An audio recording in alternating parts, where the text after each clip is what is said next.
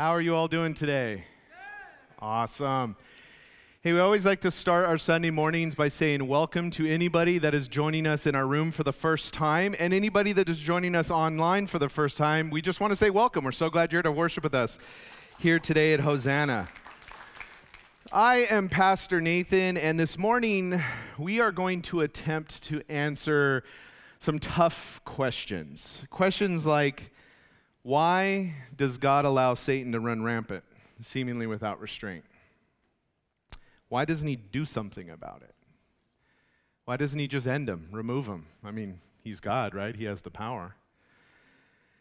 You know, there's many that struggle with the apparent conflict between God being holy and omnipotent and almighty, with him seemingly to not intervene dramatically against the evil that we see in our world. And they'll think things like, if God loves his creation so much, why does he allow it to suffer so much? Well, Philip Yancey, in one of his books, he actually said that there are three questions that lurk inside all of us, questions that we might not ask because they sound like they're a little bit too unspiritual to ask. And he said these three big questions that even believers can be wondering in their head is God unfair? Is God silent? And is God hidden? And wrapped up in these questions are all the variations of these questions that we might come up with in our struggle to understand God and his ways. Questions like, why won't he just stop the work of Satan? When will Jesus come back? When will he come back and make the world how he wants it to be and how he intends it to be? Why aren't the wicked destroyed? Questions as we've seen the tribulation saints ask in Revelation. When are the righteous going to be avenged? When will God stop waiting? Well, Revelation answers these questions. The answers of Revelation are all linked to what the prophets predicted as a time period called the Day of the Lord. This time period is a time period of final judgment on the earth that we refer to as the tribulation period. The 70th week of Daniel, this last 7-year period of history in this age of Earth's history where God will indeed step in and judge sin. But then interestingly enough, in chapter 10, where we are today, the answers to these questions seemingly are then further linked to the 7th trumpet judgment to come later in chapter 11. Because in Revelation 10:7 it says, in the days when the 7th angel will blow his trumpet, then the mystery of God will be completed, as he announced to his servants, the prophets. It's the mystery of God that is the hinge point to answering some of these difficult questions. You know, the judgments of God, they follow a pattern that we've been studying and seeing here in the book of Revelation. You often see 6 judgments, then there's a pause. There's a break in the action, if you will, an interlude, and then a 7th judgment. We saw that in the first set of judgments with the seals. There were 6 seal judgments, seals that were broken as the scroll that the Lamb had reclaimed there in heaven was unrolled. And as those 6 seals were broken, we got to a break in the action after the 6th one, an interlude, where we read there was silence in heaven for a half an hour.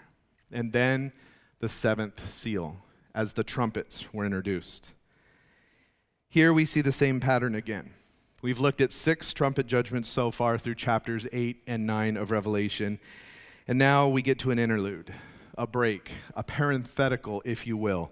As we are going to be looking at chapters 10 and part of 11 next time, which gives us a glimpse of what's taking place in this break in the action, after which then we will see the 7th trumpet sound. And then later on, we'll see the same pattern again as we see 6 bowl judgments, a pause, and then a 7th. But during those pauses, during those interludes, during those parentheticals, some things take place as recorded here in Revelation, and things that are just more information to us. You see, much like an author might be using a parenthetical as they're given a chronological narrative, they might stop and go, meanwhile, and in the parenthetical, they will tell you some other things that are taking place where we get this information, additional information to understand what we've been reading, to understand where we're at and what is happening. And it also serves to be a break in the action because If you look at the judgments of Revelation chronologically, like I do, you see that these judgments have been escalating in intensity, escalating in their destructive intensity on the earth. And after 6, it's almost like, okay, take a breath, hold on, before it gets worse. And so we see this break in the action, this holding your breath like we're right before the next big drop. And so this whole progression, however, what I see in these 6 judgments, pause, 7th, 6 judgments, pause, 7th, is really a neat picture of God's heart. You see, it is not God's joy to bring the judgment of the tribulation period. He is not excited about it. He is not jumping for joy to unleash it. It breaks his heart. And as he is dropping these judgments, in each step, we see God holding back a little bit, not unleashing the full power of his wrath, but unleashing a little bit, then a little bit more, then a little bit more, and a little bit more, all while waiting for those falling under that judgment to repent of their sin, to turn from their wicked ways and to turn towards him. And so we see that God's judgment is mingled with mercy, a picture we see all through the Bible. That his judgment is mingled with mercy, and each pause in Revelation demonstrates that mercy. And so the interlude we are looking at this morning in chapter 10 centers around this mighty angel that is going to be described here and a little bitty scroll. And it answers the age-old question, why does God delay and allow sin to reign and abound in our world today? But let's pray. And then we'll open with some time of worship before we get into the word this morning. Father God, Lord, Revelation is difficult. It is scary and heartbreaking to see what is to come when you finally judge sin on this earth. But Lord, in the process of waiting for that time to come, God, sometimes we could be just concerned, Lord, about what we see taking place in the world, Lord, the evil we see today. God, we do understand that the evil we see today is nothing compared to the evil as we move forward and what will be taking place in the world during tribulation, God, and even that is hard to fathom. But Lord, we know that your delays aren't neglect. Your delays aren't you being slack in your promises, Lord. Your delays have a purpose. There's a reason, God. And they show that your heart is that you desire all to be saved. Lord, you waited for us, and you're still waiting for others to come to know you, God. Help us to understand your will in the delay. Help us to understand your purpose in the waiting, God. That even when we are the ones that are the victims of suffering, Lord, we would be able to look at that with long suffering, God, with the heart of God saying, Lord, the time is coming when sin will be judged, but we're not there yet because people still need to be saved.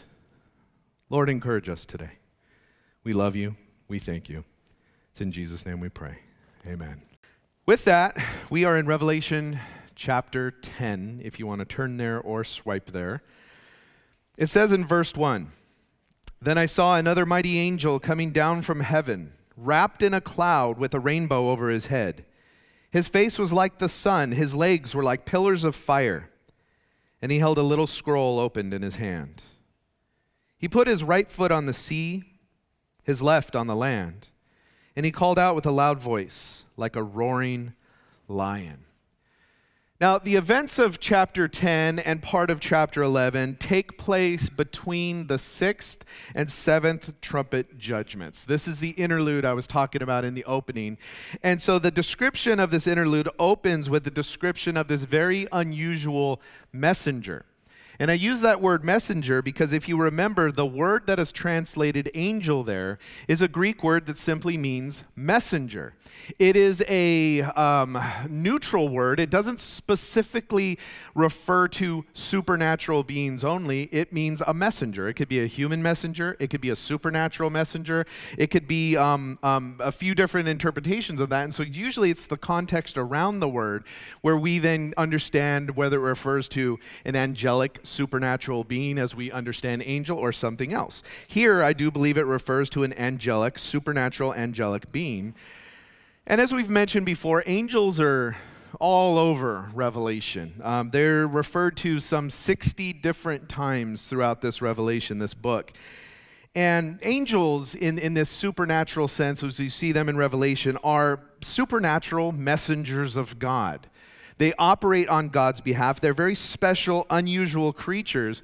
But what's specifically unusual about them is biblically much of their work, much of what they do, revolves around little old us, human beings, God's creation, the apples of his eye, as the scriptures describe it. And so we can understand at least a little bit, or maybe understand, why these angels are tasked with ministering to us. But Hebrews chapter 1, verse 14 tells us this. Are they not all ministering spirits sent out to serve those who are going to inherit salvation? In that first chapter of Hebrews, they're talking about the angels. It refers to them, and it asks this question: aren't they all ministering spirits sent out to serve those who are going to inherit salvation? So angels are like God's army, if you will. God's set of people doing God's work, people, not people in our sense, but God's army doing God's work on earth for God's people. That's who the angels are. Most of us probably go through our days, our day-to-day living. We don't really think about angels too much, you know. We don't wake up going, oh, are there angels here? And get up, and are there angels around me? And drive down the street. Oh, thanks, angels, for flying next to me and keeping me safe. You know, we don't necessarily think in those terms, right? But angels exist, and they're ministering to us, as the Bible tells us, during all of our good and bad choices. Now, we can't forget that biblically we know that there's a lot of angels, a uncountable multitude, as the Bible describes it. And the Bible does tell us that a third of this uncountable multitude of angels fell with Satan in the original rebellion. And we could find ourselves over-focusing on that, right? You know, the demons, the fallen angels, and forget that if 1/3 fell, that means 2/3 did not. So what that tells us is that fallen angels are outnumbered by good angels. And the good ones, the Bible tells us, are sent out to minister to or to serve those who are going to inherit salvation. So angels are around us as God's people, serving according to what God wants and God's will, following his instructions. And we might not know until heaven how much precisely they have served in our well-being. You know, I think that those that are assigned to serve me, in most cases, have qualified for overtime and hazard pay for most of my life. But they're serving. And they're serving at God's behest. But this particular angel in Revelation 10 is very spectacular, very specific. It's not a trumpeting angel like we've seen as these angels have been sounding these 6 trumpets of judgment. So who is this angel? Who is this mighty angel? There are 2 major thoughts. There's variations within, but there's 2 major interpretations on who this mighty angel is. Now, the first major interpretation is due to the description, people go, it's Jesus. It's an appearance, a picture of Jesus Christ himself. And there's a number of reasons that people will interpret it that way. One, people will say, well, in the Old Testament, Jesus is called the angel of the Lord many times. So it's not unusual to say an angel could be Jesus himself. The description here says that he is wrapped in a cloud, and that word wrapped means clothed in a cloud. And you go through the Bible, especially the Old Testament, you'll often see God with the clouds. In Luke 21 and Matthew 24, Jesus himself said, you'll see the Son of Man coming with the clouds in great glory, right? So people associate that. Back in Revelation chapter 1, when John had this revelation of Jesus Christ, and it was God himself appearing as the Alpha and the Omega, it said there specifically that he was coming with the clouds. So again, connections there. Here in Revelation, this angel is described having a face like the sun and legs like pillars of fire. Some will go, well, that sounds like the description of Jesus in Revelation chapter 1, where his feet were like fired bronze and whatnot. This rainbow being over this angel's head, well, that harkens back to Revelation chapter 4, right? There was a rainbow that surrounded the throne of God. And then when it says his voice was like the voice of a roaring lion, well, the prophets, specifically Joel in chapter 3, verse 16, said the Lord will roar from Zion. And so there's a connection that people make there. And then Revelation 5, we read that Jesus is the Lion of the tribe of Judah. Right? So for that and some other reasons, people go, this mighty angel is Jesus, right? The second major interpretation of this is that it could be exactly what it says. Another mighty angel. Okay? And the reasons for this are, one is that John, especially at this point in his revelation and being in heaven and watching all that's taken place, seeing the four creatures and seeing the multitude of angels, John knew the difference between the Lamb of God, Jesus Christ, and the angels as far as their appearance. But specifically, John most often referred to Jesus with a definitive article, especially when he was using a metaphor. The definitive article is the. So when he refers to Jesus as the Lion of the tribe of Judah, it's the Lion of the tribe of Judah. When he refers to Jesus as the Lamb, it's the Lamb, not another Lamb, not another Lion of the tribe of Judah, if you're following me there. And that ties into that word another, which is very specific. In the Greek, it's the word allos, which means another of the same kind. So essentially what John is saying here is he saw a mighty angel like other mighty angels he's seen. There's a few different Greek words for the word another that we have in English that can be used to refer to things in this way, but John specifically chose the word allos here. If he was referring to Jesus, it's very likely he would have used this Greek word heteros, which means another of an entirely different kind, right? Because Jesus is entirely different from the angels. But John specifically used the word allos here. Plus, there's nowhere where there's really a biblical case that Jesus returns to the earth at the midpoint of tribulation, which is kind of where we're at congregationally, or chronologically. And then in verse 5 and 6, we're going to read that this particular mighty angel oaths, or he swears to the creator of heaven and the creator of earth and all that is in it. He kind of makes an oath to the creator. And then according to Colossians 1, verse 15 and 16, it tells us that Jesus is the creator. So for those reasons, people say this mighty angel isn't Jesus. Some say it is. I lean towards the second one personally. But ultimately, Revelation doesn't tell us exactly. And we have learned over and over and over that we got to be careful over speculating into things that Scripture doesn't necessarily clarify for us, because sometimes that can lead us to erroneous interpretation. So ultimately, Revelation doesn't tell us exactly who it is. And so whether you believe this is Jesus, or whether you believe it's what it says, another mighty angel of the same kind as other mighty angels, the point is this opening here, this interlude, is a picture of God putting his foot down, so to speak, okay? Whether it's his messenger on his behalf or whatever, God is putting his foot down. This is what we're seeing at this point in Revelation. Satan has been running rampant, allowed to run rampant for years and decades and centuries at this point. At this particular point in Revelation, earth is falling apart. Earth has been judged.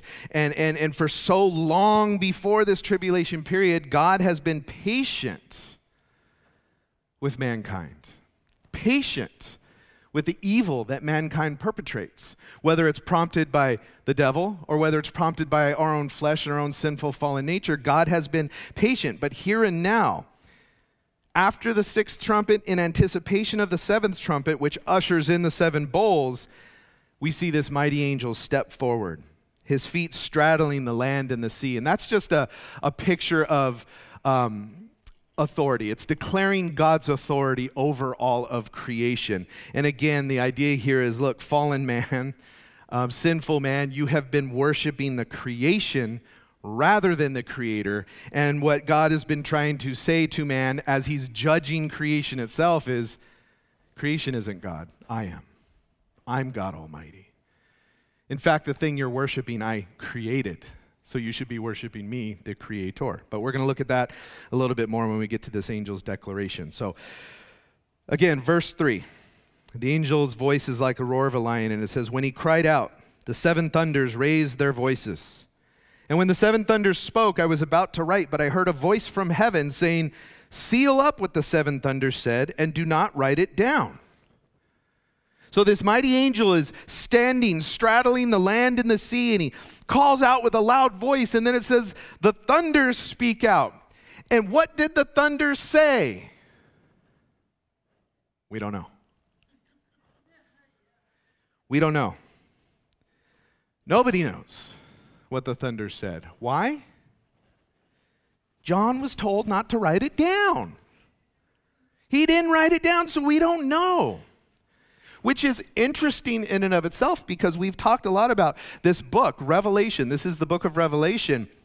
And that word revelation itself means an unveiling, right? It's an unveiling. Specifically, it's a revelation of Jesus Christ and an unveiling of who he is. But whatever was said here by these thunders in response to this angel, John was told, seal it up, don't record it. And it's the only place in Revelation where John is told to not record something that he saw and heard. So it's very interesting, but what's the point? What's the point of that? Like if God didn't want us to know what the thunder said, why tell us the thunder said something and then record specifically that you told John not to record it so we wouldn't know what they said? You ever been there? Someone goes, I heard something, and you go, what is it? And they're like, I can't tell you. Why'd you even mention it then? Like, what is the point of that? Why? Well, this is what I think is why. We as God's people need to know that there are times when God doesn't want to tell us everything. And he doesn't have to tell us anything because he is God. He is God Almighty. God doesn't owe us any explanations at all. And we need to be okay with that. We can wonder, what about this God? What about that God? Why God? Especially when we're suffering, especially when we're hurting, especially when we look around the world and we see what is taking place in the evil and some of these things, we're just like, oh my gosh, I don't understand why God. But in asking those questions, in thinking those thoughts, in wondering those things, we could then expect or demand almost that God should give us answers, that he should answer us. I demand you answer me, God. And he doesn't owe us an answer. When he answers, praise the Lord, what a blessing. But he doesn't owe us any answers. I had someone ask me last week after the Bible study, why is it that when a Christian is doing, good things and honoring the Lord and doing all this and doing everything right, that, things still happen, bad things still happen? I was like, well, first, there's no such thing as a Christian doing everything right all the time. But notwithstanding that, I go, why don't you go ask Job? Because Job might be able to answer that question. And they didn't like that answer. But think about it. Would an answer really help in most cases? I mean, is an answer really what we need? I mean, imagine, if you will, you have a loved one pass, right? And many of us have experienced that. And sometimes we have a loved one pass, and we go, God, why did you let that happen? Especially if it was something tragic, right? God, why did you allow that? Why did you take them that way? How could a God of love allow that to happen to somebody? And what if he answered you? What if he said, okay, well, let me break down the rationale behind everything I did and why, and let me know exactly in the picture of eternity and everything exactly why that took place. Would that make you feel better? Or would you still have the pain of the loss? Most of us would still have the pain of the loss. In the moments of suffering, in the moments of difficulty, we don't need a reason. What we need is a resource to get through it.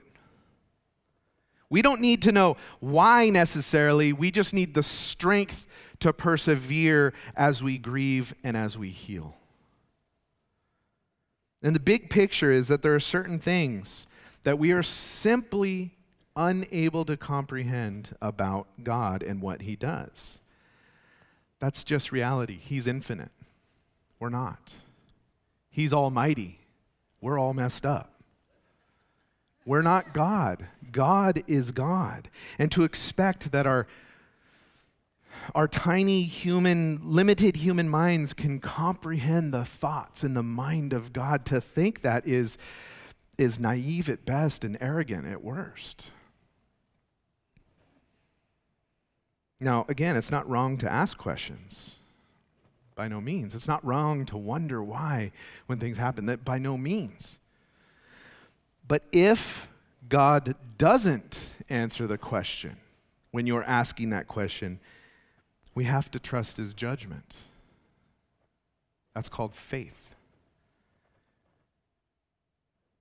Hebrews 11:1 says, "Now faith is the reality of what is hoped for, the proof of what is not seen." Faith is, God, I don't understand, but I trust you. God, my limited human mind can't even fathom a reality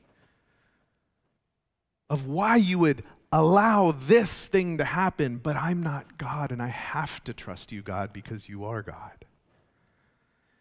It's incongruent for us to say, I have faith in God, I trust God, and then fall to anger and despair and doubt at times when he doesn't answer our questions right away or at all. God knows what's best in all things at all times. We have to know that. We need to grow to be okay with that, because there are going to be times in our lives where we ask, why, God? And he doesn't answer us. And that's the best thing for us in that time. That includes what he allows us to know, what answers and reasons he allows us to have. We have to trust him. And sometimes, as I said, the best thing is, for reasons only known to God, is that we aren't given the reasons. I mean, you guys remember Jesus said to the disciples at one point, I have many things to share with you, but you can't bear them now. J.I. Packer said this, we should not pry into God's secrets. We are to be content to live with what he has told us. Reverence excludes speculation about the things God has not mentioned in his word. We must be content not to know what the scripture does not tell us. So, what did the thunder say? We don't know. And there is so much written. Don't spend some time. I did on your behalf. Books and websites and blogs and volumes and volumes and volumes of stuff on this is what the thunder said. Don't waste your time. We don't know what the thunder said. We're not to know. And we're to be okay with that. Amen? But we do know what the angel here said, so let's look at that. Verse 5. Then the angel that I had seen standing on the sea and on the land raised his right hand to heaven. He swore by the one who lives forever and ever, who created heaven and what is in it, the earth and what is in it, and the sea and what is in it. There will no longer be a delay, but in the days when the seventh angel will blow his trumpet, then the mystery of God will be completed, as he announced to his servants, the prophets. So it says he raised his right hand and he swore. The picture of that is what we might see in a courtroom, right? That word swear means to take an oath. It means taking an oath where you are affirming the truth and the certainty of what you're about to say, right? So, in court you'll go, and sometimes they used to, I don't know if they do it anymore, swearing into Congress, right? Put your hand on a Bible, raise your hand. I swear that what I'm about to say is the truth, the whole truth, nothing but the truth, right? But the idea is that when you do that, and the whole idea of putting your hand on the Bible, when they would do that, is that you're promising by invoking a divine witness that what you're about to say is true. And so we would understand, people would say phrase, God is my witness, right? They're invoking a divine witness, the highest divine witness, to affirm what they're saying is true. And so notice here who that divine witness is. It says the angel invokes the creator of the very creation he is standing upon. So the first thing is he invokes the character of that creator. He says, the one who lives forever and ever. You can't be much more above and over creation than to be the one who created time and space itself, and therefore being outside or not subject to time and space. And so the one who lives forever and ever, who is infinite, who is eternal. And then he invokes the authority of the creator, who's the one who created the heaven and the earth and the sea and everything in them. And so by this point of tribulation, The land, the sea, the fresh water, the trees. I mean, much of the environment has been devastated as God has been trying to get people to understand, look, the mountains and the rocks aren't going to save you. Only I can save you. So stop trusting in the false gods that you have raised up, made of the creation I created. Stop. So this angel is swearing by the one who created it all. And by doing that, he is saying that the one who created it all is the one who has power and authority over it all because he is God. And so the judgment that is coming, the escalating judgment that is about to come, it's on those who worship the creation rather than the creator. And this should not be an unfamiliar concept for us because Paul addressed this in Romans chapter 1. In Romans 1, starting in verse 18, Paul said this, "For God's wrath is revealed from heaven against all godlessness and unrighteousness of people, who by their unrighteousness suppress the truth." What is the truth? "Since what can be known about God is evident among them because God has shown it to them. For his invisible attributes, that is, his eternal power and divine nature, has been clearly seen since the creation of the world, being understood through what he has made. As a result, people are without excuse. For though they knew God, they did not glorify him as God or show gratitude. Instead, their thinking became worthless and their senseless hearts were darkened. Claiming to be wise, they became fools and exchanged the glory of the immortal God for images resembling mortal man, birds, four-footed animals, and reptiles. Therefore, God delivered them over in the desires of their hearts to sexual impurity, so that their bodies were degraded among themselves. They exchanged the truth of God for a lie and worshiped and served what has been created instead of the Creator, who is praised forever. Amen." You see, the world, the universe, and all within it was created. It was created. It didn't just happen by some evolutionary accident. It wasn't the right accidental combination of the right amino acids at the right time with the right star that exploded and you throw it all together and poof, life. That's silly. That's just, it's silly thinking. And yet very educated people still hold to these truths. And what does the scripture tell us? Claiming to be wise, they became fools.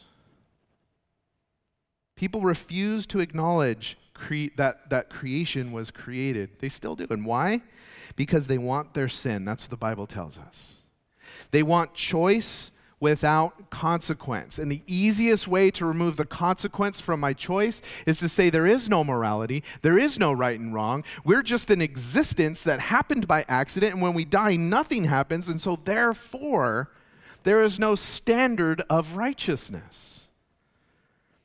And so they exchanged the truth of God, which is clearly seen in his creation, Romans tells us, for the lie. The lie that we're all just random accidents of evolution. So morality doesn't really exist, or at least morality is relative, right? Your truth is your truth, my truth is my truth, so just do what you want. Do what you want, live however you want, indulge. And what we're seeing and reading in Revelation is that one day the judgment for that will come. It will come, and it will be severe. But this mighty angel, what he says under oath, verse 6, there will no longer be a delay. But in the days when the seventh angel will blow his trumpet, then the mystery of God will be completed, as he announced to his servants, the prophets. And so the time is coming and will come where God says, time's up. I have been patient. I have delayed. I had bore the what mankind does, but I'm no longer waiting. Time has run out. But today we ask, why the delay? Why, God, when so much evil is happening? Why don't you do something about the evil? Why don't you do something about the wicked? And really, it's a mystery to us, isn't it? It's a mystery. We're trying to reconcile holiness with allowing evil, goodness with allowing bad. And we don't get it, and it has been a mystery since the very beginning. And I believe it's the mystery that is referenced here in Revelation chapter 10, the mystery that will be complete. And that word complete means be fulfilled or fully come to pass in the days of the seventh trumpet. Now, the days of the seventh trumpet, when we get there, we're going to see that the seventh trumpet ushers in the seven bowl judgments. And these seven bowl judgments are seven severe final judgments on those who refuse God. These bowl judgments are understood to take place at the very tail end of the tribulation period. Some even suggest that the bowl judgments all take place within the last 30-day period of history. And so it's just this rapid succession of judgments. We'll deal with that when we get there. But the idea is that in the days of this final pouring out of judgment, the mystery will be complete. And so, what is the mystery? What is the mystery of God as it is referred to here? The mystery that was announced to the prophets. Well, I believe that the mystery of God is the purpose of God's silence. It's the answer to that question, why God delay, his apparent lack of action towards sin and evil. I believe the mystery of God is the very answer to when we ask that question, God, why do you delay? Why do you keep waiting? You see, the prophets all spoke of God speaking from heaven, saying one day, roaring from the heavens like a lion, that God said that there will be a day, a time of cataclysmic judgment on sin. That all the prophets said that God will judge sin, he's going to judge the world and the sin in the world, and they all spoke of it, this time where God would intervene in human history and judge the earth. They were all speaking of it, and they predicted it over and over and over. But since their predictions back in the Old Testament and the prophets speaking, there's been this long delay. This long delay where judgment hasn't happened. Where Satan is apparently just running wild, carte blanche all over the world. And God's people in that time have been left wondering, God, when are you going to restore your kingdom? Right? When Jesus rose from the dead, what did the disciples ask him? Will you at this time restore the kingdom of Israel? Is now the time? And Jesus in Acts chapter 1 verse 7, he said to them, it is not for you to know the times or the periods that the Father has set by his own authority. Again, God doesn't have to tell you everything. Walter Scott, who was a poet in England, said this once. Does it not seem strange that Satan has been allowed for 6,000 years to wrap and twist his coils around the world and to work evil and spoil and mar the work of God? Is it not a mystery why God, the God of righteousness and holiness, allows evil to go unpunished and his own people to be crushed and broken on every hand? Truly, this is the mystery of God. God bears with evil until the hour of judgment arrives, when he will avenge the cry of his elect and come out of his place to punish the wicked. Evil now tolerated and allowed will be openly punished, and then the mystery will be at the end. Christ is about to reign. So today we live in that delay. We live in the time of the mystery. We live in this time that often causes us to ask, why God? And I believe the answer to that question is sprinkled throughout God's word. In 1 Timothy chapter 2, verse 4, it tells us this about God, that he wants everyone to be saved and come to the knowledge of the truth. Guess what who everyone includes? Everyone. That's tough for us, isn't it? There are certain crimes people could commit, and we're saying, I'm in that boat with you. No, you're the one that deserves eternal hell, no salvation. And yet God includes that person in everyone. And there are crimes out there we're all thinking of right now. Not that person. Not that person. Even the most evil of sinners, God loves. And he wants to save them and transform them and redeem them, and so he is patient, the Bible tells us. He is patient, and we sometimes can't understand why he would wait, why he would delay, but he delayed for you. He delayed for me. Who are we to dare say, yeah, but that person doesn't qualify? That person doesn't qualify. well, I didn't do what they did. Well, God's like, yeah, I knew you were going to say that. And so guess what? All who fall short, all who sin and fall short of the glory of God are worthy of the judgment. That sin is sin. And yeah, we see scales in that. And there are definitely things we might say, well, that has to be worse than this. And from man's limited, tiny mind perspective, sure, we can delineate things. And I don't even say that's wrong. But all of that compared to the holiness of Almighty God, all of it is sin. Sin that had to be judged. Sin that was judged at the cross. And at the cross, that salvation was then offered to everyone who would call on the name of Jesus Christ. To say, God, I've sinned against you and you alone. It doesn't matter what the person next to me did. I sinned against you. God, please forgive me. And God says, whew, I was waiting for that. And he goes, boom, he offers salvation through the blood of Jesus Christ. It's through our faith in what he's did and what he did and who he is, we're saved.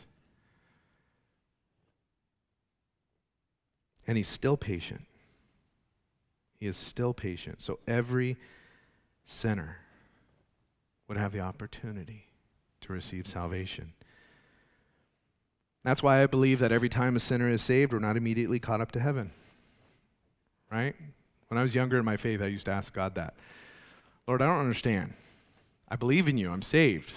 I trust in you. I plead the blood of Jesus Christ. I'm washed clean. And you left me here? Come on. I'm reading about heaven in your word. Like, let's go. Like, can I buy a ticket? I mean, what do I do? And the Lord spoke to me over and over. He goes, yeah, you're saved. What about your mom? Well, Lord, she doesn't know you yet. Well, you got work to do, don't you? What about the barista? What about the checker at the grocery store? What about the coworkers? What about the, right? And then it becomes this like sea of people, and I'm like, wow, there's a lot of people that still don't know Jesus Christ that I have personal connections with. Well, got work to do, right? Acts 1:8 says this, you will receive power when the Holy Spirit has come upon you, and you will be my witnesses in Jerusalem and all Judea and Samaria and to the ends of the earth. Disciples to Jesus, hey, Jesus, are you going to restore the kingdom now? It's not for you to know that, but guess what? You're going to receive power to be witnesses into all the earth. But there is a mighty angel posed somewhere in the heavens who will one day blow the seventh trumpet and say, it's over. The delay, the silence, the waiting, it's over. It's completed. The purpose of that is fulfilled. What do I think that means? It's everybody that is saved is saved. The number is complete. The number is fulfilled. Nobody else is going to call out to me. I know that. Why? I'm God. I'm outside of time. I see the end.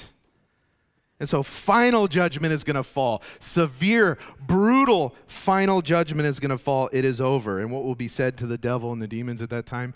You're done. And it says the devil will be cast into the bottomless pit and bound for 1,000 years. And God will say to the unbelievers, you had your opportunity, but the time has passed. And God will say to the believers, your persecution and your suffering is over. And let's close real quick on what the angel then says to John. Then the voice that I heard from heaven spoke to me again and said, go, take the scroll that lies open in the hand of the angel who is standing on the sea and the land. So I went to the angel and asked him to give me the little scroll, and he said to me, take and eat it. It will be bitter in your stomach, but it will be sweet as honey in your mouth. Then I took the little scroll from the angel's hand and ate it, and it was sweet as honey in my mouth, but when I ate it, my stomach became bitter.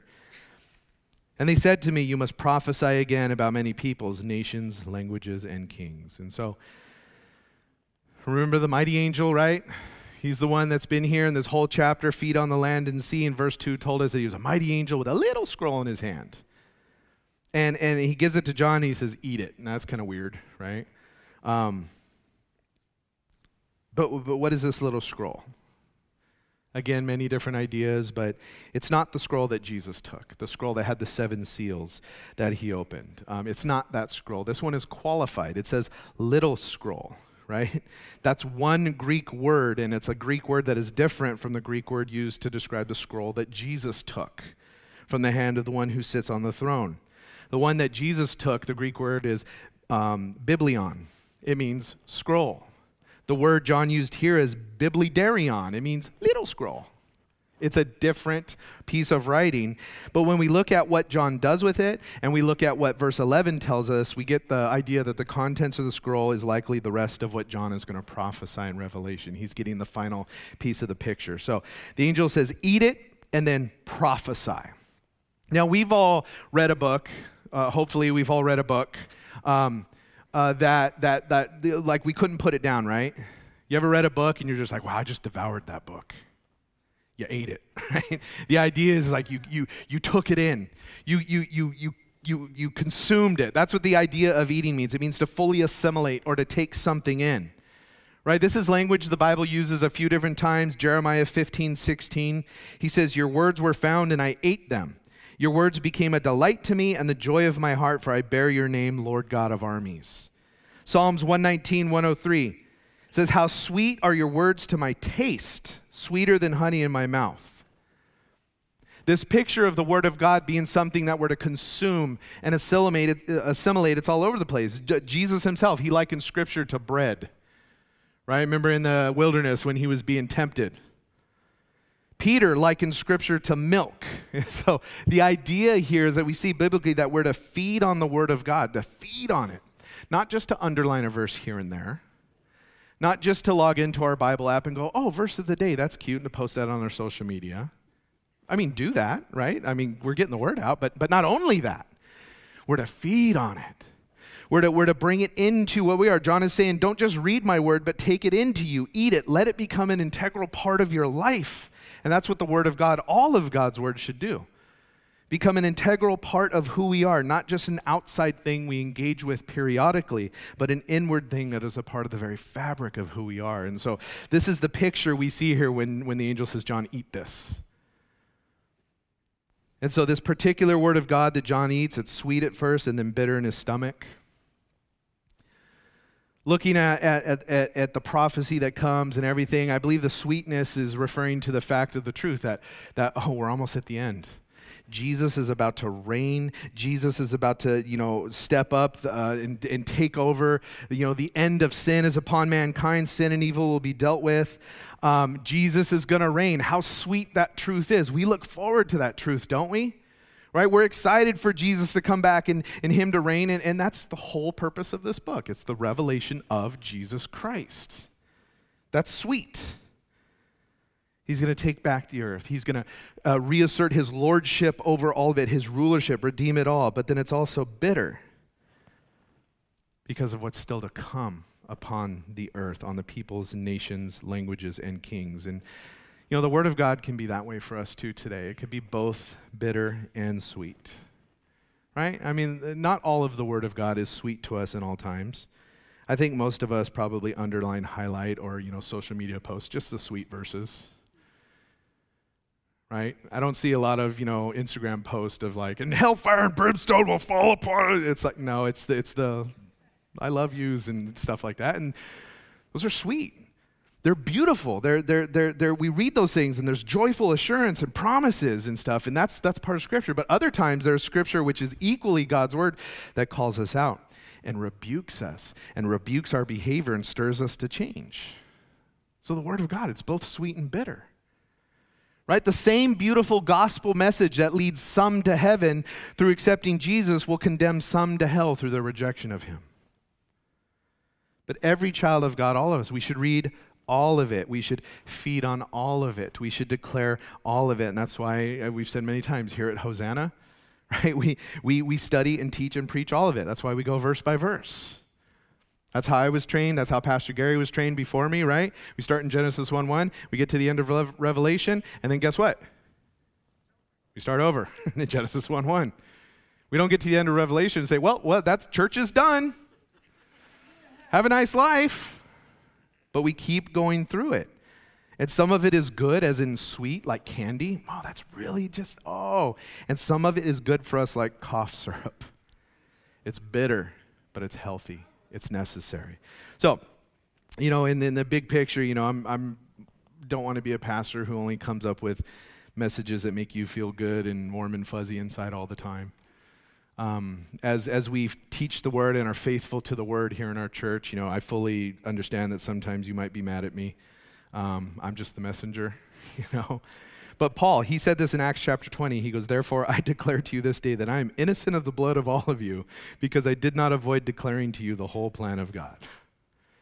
And that's what we do as a church. We want to declare the whole plan of God, right? But Charles Spurgeon said this. He goes, many, when hearing a sermon, sometimes ask, how did you enjoy it? If you always enjoy sermons, your minister is not a good steward. He is not acting wisely who deals out nothing but sweets. God's people need that the word should at times be medicine to them. So let's end with this question we opened with here. Why does God delay and allow sin to reign and abound today? It's because God is incredibly patient and long-suffering. And God's desire in this age of grace is that he doesn't want any to perish, but everyone to come to repentance. That is his heart. That is his desire. And yes, God could just, with a mere thought, wipe out every wicked person, all who cause suffering. He could do that. But then when does he start that? Most of us will go, well, right after I got saved. And no. It's when God decides according to God's calendar. And so he waits patiently for even the worst to turn to him. And here's the deal. God created each one of us with free will. He did. He created all of us with a free will, the ability to make choices. He created us with the ability to choose to say, God, I don't believe in you. I hate you. I'm going to live however I want. And in God's infinite understanding and wisdom, because of that free will that he created within us, sometimes if someone is saying, I don't want God, if they say that all the way to the end of their life, God will honor that choice. He won't force them to believe in him. That doesn't mean he condones their choice. That doesn't mean he's happy about what they're doing, but he'll honor their right to choose. And that's what's tough for us to deal with as he is waiting. Okay, you're still going to reject me. I'm going to keep waiting patiently for you to repent. The Bible says all have sinned and fallen short of the glory of God. Unfortunately, the scale of what is bad, really bad, and not so bad at all, that scale, it's not set by us. It's not set by us. It's set by God. It's his standard of righteousness. Even though many of us like to measure ourselves against the standard we set, especially when it comes to our own determination of who God should and shouldn't judge and strike down. Now, I don't say any of this to diminish suffering and diminish persecution. I don't say this to diminish the atrocity that is some of the things that we read in our world today. But we ultimately have to trust God. God who possesses all love, all mercy, all grace, all patience, and makes every decision he makes in every circumstance based on his perfect capacity for all love, all mercy, all grace, and all patience. And as we continue as witnesses, praying and trusting in his perfect will and his perfect understanding, even when we don't understand why he waits for those evil sinners, we trust in his perfect will that waited for us. We trust in his infinite perfect understanding that waited for us, who are sinners as well, to repent. And we pray for those who haven't yet repented, while praying for God to protect and work against evil and trust that the day is coming. We know the day is coming, that justice will come. We know the day is coming where God is going to say enough and pour out wrath upon this earth. But like God, we shouldn't look at that with eagerness and glee. It should break our hearts that any would perish without Christ. And hopefully that heart that God has, that he would want everyone to come to be saved, would be a part of us praying passionately for those who are doing evil to stop and get saved. That somehow, some way, something would come along to lead them away from the evil they're doing into the salvation that Christ has for them. And that we would prayerfully, wisely, and lovingly pray that God would use us, even if need be, to shine the light into their darkness. Amen? Let's pray. Father, Lord, we know it is a difficult topic. None of us want to see evil continue. But in this time, Lord, it does. Lord, none of us want to see anybody get hurt. Some of the things that are happening in our world today are just atrociously disgusting. And we pray against those things, God. We pray, Lord, that you would protect the innocent and protect kids who are being forced into trafficking, and that you would save them, that you would deliver them. Lord, we pray for those who are being hurt and abused, that you would save them and deliver them.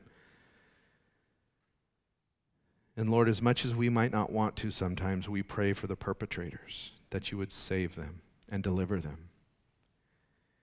We pray for the wicked and the evil, that you would save them and deliver them. And that God, when we come to these times where we simply cannot understand, that we would still, through the power of the Holy Spirit who dwells within us, be able to trust you and to have faith in your perfect will, and to have faith in your perfect understanding, and to have faith in your perfect way of doing things. Help us, Lord, where our faith is weak. Help us, Lord, where our faith lacks. Lord, we know you don't in any way celebrate evil. It breaks your heart.